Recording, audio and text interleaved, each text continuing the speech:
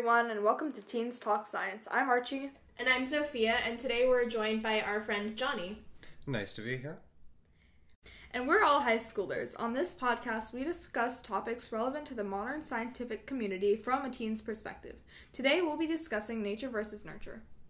So, nature versus nurture is this debate that's been going on for decades in the psychological community, really ever since its founding. What it boils down to is nature, or our natural instinct towards things, usually our genome or other such inherent factors about ourselves, versus nurture, which is our environment, our upbringing. It's anything that we encounter in our lives. And the debate revolves around which is more important or which is more impactful. Do our starting conditions determine us more than our environment, or do the things that we do and encounter affect us more than our original starting point? And so there are many different perspectives on that, and some people lean more towards one or the other, but generally there isn't a consensus on one being more important than the other. It depends on the context and also the severity of each. So one of the things that researchers do to investigate nature versus nurture is conduct studies that are known as twin studies. So this is when researchers look at twins who were separated at birth, grow up in completely different places, lead completely different lives, and after they grow up, scientists will compare their lives, their jobs, their relationships, all that, to look at how similar they've become, and kind of that gives us an insight as to their genetics, because identical twins share their DNA. And the idea is that if you can hold the nature constant with the same genes, same mother, same everything, then you can study the effects of just that pure nurture or the environment. Yeah, so I remember there was a study that I read about where a pair of identical twin brothers were separated at birth, and they were both adopted, and their adopted parents both called them Jim, and while they didn't live, they didn't grow up together, they both had a dog named Toy, and they both married a woman named Linda, which they both divorced. So it's a question of coincidence, or is it something that's determined by their genetics? There we go. And while there's definitely a bit of chance there, of course, marrying women with the same names or divorcing them or having a dog with the same names aren't exactly determined exclusively by your genes.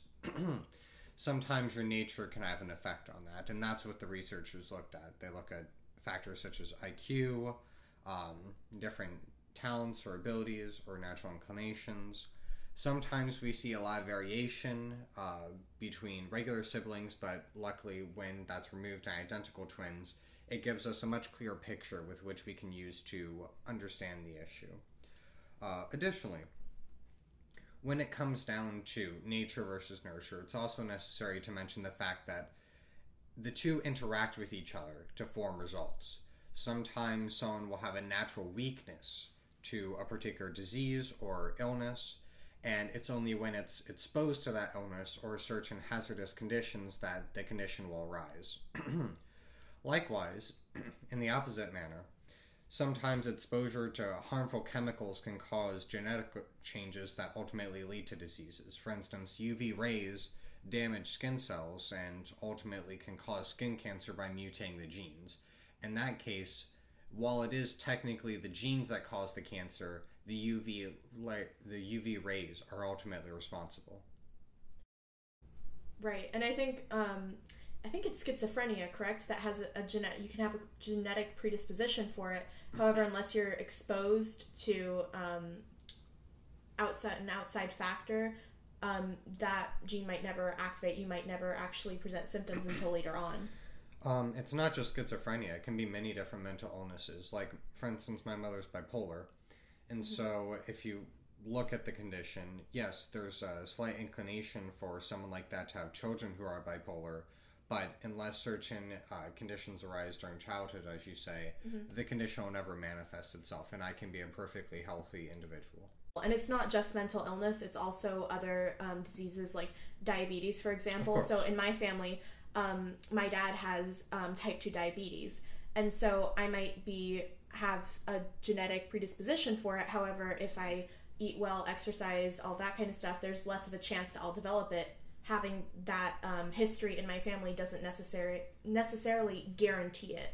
And it's like that for a lot of different diseases. It's not just mental illnesses or diabetes. I was just using it more as an example. Heart disease is a common example. I mean, people usually fill out forms, and whenever you go to a doctor, sometimes they'll ask if heart failure runs in the family or other such things. Right. That's why it's so important to get blood work done if you have a history of illnesses like that in your family, to make sure that you're going to the doctor, all that kind of stuff, because there is a possibility of that developing even if it isn't guaranteed. Yeah, things like migraines. My family doesn't have a predisposition for migraines, but I do get migraines, so sometimes conditions can naturally arise as well, and it doesn't necessarily have to be because of genetics. Yes, and so honestly, like, that's a prime example of how even without the inherent nature, you can still have the environment inducing such things. But to add on to my previous point about the interaction between nature versus nurture, I just want to briefly detour the conversation to epigenetics, since that's a budding scientific field, and it's examining essentially how exactly our environment influences our genes and how those effects can carry on throughout our lives and even into other people's lives. So I was reading one study, and it found that in chronic smokers who have had a sense of history with smoking and it found that people who had an extensive history with smoking and had children, it was found that the children had a 50% greater likelihood of having asthma in their lives simply because of the fact that their parents smoked, and that was just a mere genetic predisposition. This was barring any effects that the actual secondhand smoke would have on the child, if any was found. That's really interesting, and I think it's definitely important to do more research into how the environment affects genetics and genetic predispositions, because of factors like that, where when somebody does start smoking, or if somebody does something in their life, how is that going to affect their children or their grandchildren moving forward? How is that going to look? Definitely, and I'm pretty sure, I don't quite remember whether or not this was guaranteed or if there wasn't enough evidence to quite say yet, but I believe in people who exercise, specifically do strength conditioning, they have a greater mitochondrial density inside their cells, and that translates to a better, let's say, energy efficiency in their offspring. And so, just an additional note. Do you prefer one or the other? Do you think that overall, do you think your genes are more important than your environment, or? I personally think that environment is, while there is obviously genetics do play a role. I think it's more how the environment makes the genes, how the environment allows the genes to be expressed, and if they are expressed. So there is a case where there was a girl, Jeannie, who probably had normal genes. However, she was locked up in the house and she was not allowed to see other people. And she didn't develop like a normal child, and she doesn't have speech skills. Linguistic capabilities? Yes, she didn't have linguistic capabilities. And her development was a lot slower than the average child.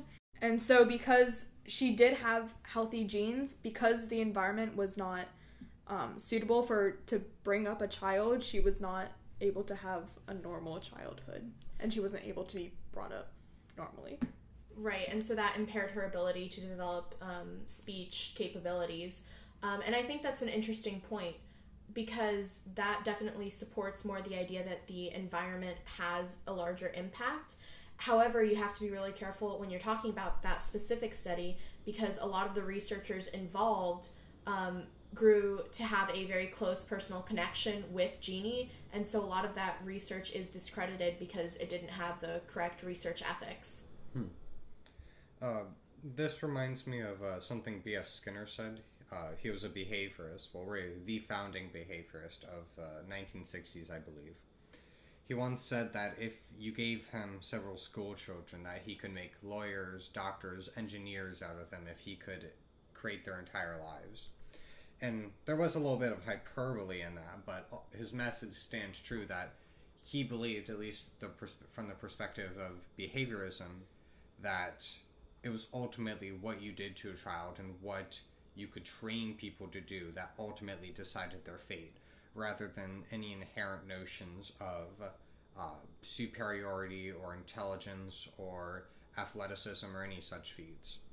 And when talking about this, you have to be a little careful, because some people in the past, or some groups in the past, have attempted to use the nature side of the argument to promote things such as epigenetics in a very let's say bigoted way. But speaking of behaviorism, there's been a lot of recent research in the past years. Let me just clarify for anybody listening. Behaviorism is a specific field, a school of thought in psychology. So, some recent research in behaviorism that started with Skinner has sort of looked at it, and of course behaviorism is inherently inclined to the nurture side of the nature versus nurture debate. But we're also looking into various things such as how our behaviors influence our genes, again through epigenetical means. I already mentioned that exercise can possibly lead to greater mitochondrial density. We're also looking at how different activities such as writing, language learning, other mental skills are leading to chemical changes in the brain, which are ultimately leading to genetic changes in ourselves. It's interesting to note that there are some diseases like sickle cell anemia and Huntington's disease where if you have the genetic marker, it doesn't matter how your environment affects you, you're still going to end up with the disease. Yeah, I mean, in that way, your nature is somewhat limited, or limiting, I should say. I mean, none of us were born with the capacity to fly. We don't have wings. And so, depending on what exactly the task is, I mean, there will be some things that we just can't do as people for biological limitations, physiological reasons. And so, there always has to be that balance between understanding that we have a great deal of autonomy in what we can do through our environment, but then also understanding that there are some hard limits placed by our nature.